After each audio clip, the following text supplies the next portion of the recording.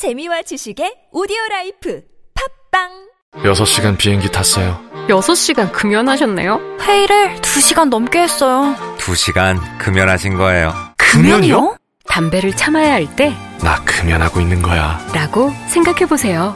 생각의 변화가 금연의 시작이 됩니다. 이렇게 참은 김에 이참에 금연. 보건복지부. Well, there was a recent study conducted in Australia that found children who played online video games tend to perform better in math, science, and reading scores, which confounds the traditional wisdom that gaming is detrimental to a child's development and well-being. So, to help us learn more about the potential correlations between academic performance and gaming, as well as other hobbies and activities, we have from the Department of Economics, Finance and Marketing at Royal Melbourne Institute of Technology, Professor Alberto Posso, who led the study that we just mentioned. Hello. Hi, how are you? I'm doing great. Thank you so much for joining us, Professor. First off, could you give us a brief rundown of the study, how large the sample size was, what kind of data was collected, and what your initial findings were? Sure. So the study looked at 12,000 15-year-old students. The data was collected by the OECD across OECD countries, and I looked at basically the Australian sample. The study, the survey ran by the OECD started with a test for math, English, and science, as you mentioned. And then the students were asked to complete a survey that had a bunch of questions, including things like their parents' level of education and their parents' level of, and their parents' occupation, as well as how they're spending their free time. And when looking at free time in this generation, one of the important things is how they're spending their time online. And I looked at how much time they're spending on things like social networks as well as on gaming.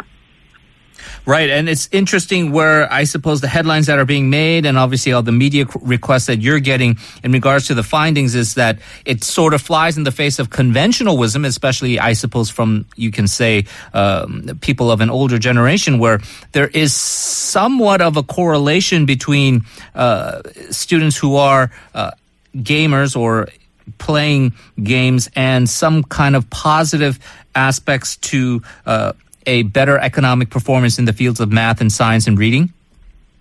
Correct. So the data shows that, as you mentioned, the positive correlation between the amount of time that kids spend on online gaming and their outcomes in the math, reading, and science tests. And this could be interpreted in two ways. Either kids that are really, really good at math, reading, and science also like video games, or it could be interpreted in a way that suggests that perhaps the games are leading to increased improvements in these tests. So in either way, it doesn't seem to be such a big waste of time as people, as you mentioned, as people were thinking, because the correlation is positive.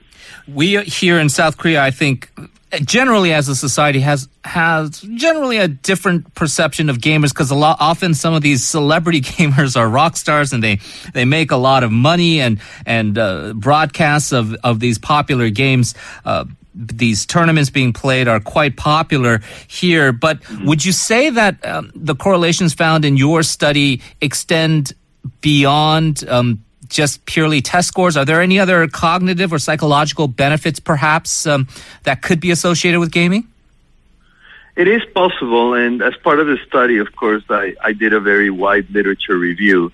And in the literature review, you do see some psychologists and some educational experts saying that gaming can have some positive outcomes, and some of the reasons may be, for example, that they're training gamers to solve puzzles, and these can often be quite difficult. And in a way to think about some games is that they can be like a gym for the brain. And according to some of the psychologists and educational experts, this gym for the brain can sharpen some existing cognitive skills and therefore lead to just better performance. Now, my results are consistent with this, although as you've mentioned, only a correlation and do not necessarily prove this theory. It's easy then for someone who is listening to us discuss this and automatically assume that, well, technology and everything associated with this now must be beneficial to my brain. But there's a difference, I suppose, between somebody who has reached an expert level in League of Legends or Warcraft and someone who is just simply on their Instagram or Facebook feeds all day.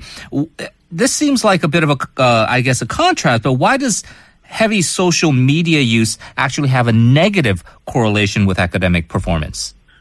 Well, again, as you mentioned, there is a negative correlation with these three tests, and I think it's interesting in the sense that perhaps so I'm an economist, and one of the things we think about is time as a limited resource.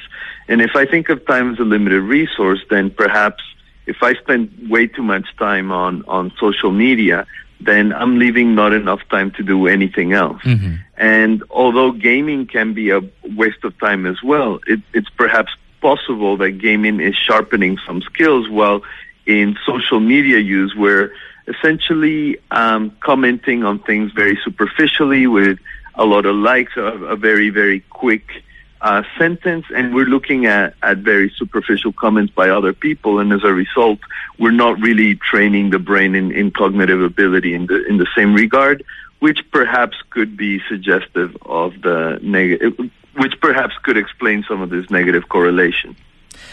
Perhaps the parents listening are going to be a little bit dismayed. Maybe the kids listening right now feel a little bit more emboldened or I suppose satisfied that what they've been doing is beneficial. Do you believe in the future that video games could be incorporated into an education system?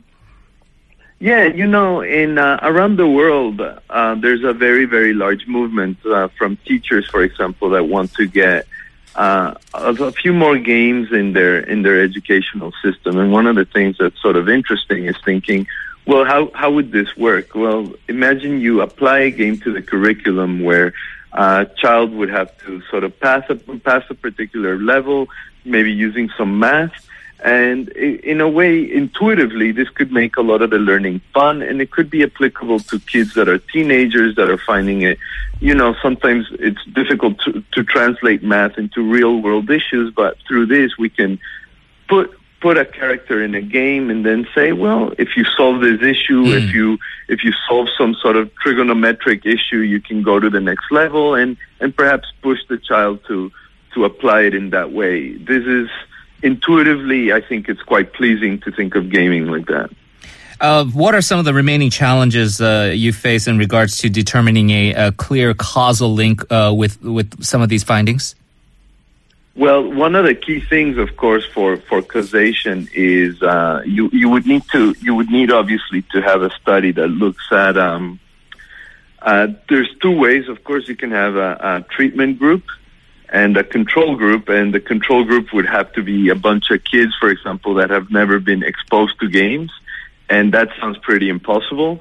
So another way would be to have longitudinal data, and in that way, if you imagine you have a child writing down how much time they're spending on games, and you watch this, you observe a bunch of children through time, and then you can basically see whether playing a game at time today, for example, has an effect on performance tomorrow. However, it's not that clear-cut in any sense because, as I mentioned earlier, kids that are a little bit more able at school may like games a little bit more because they like the challenge. Right. So it could be possible that kids that are at school love being challenged and they love studying, and then they go home and they like really challenging games as well. And as a result, they're always doing that. So causation is always going to be a contentious issue with this, as it is in many educational economics as well as labor economic studies. Well, this is a fascinating study indeed. Professor Posso, thank you so much for joining us. Appreciate it. Thank you. Thank you very much.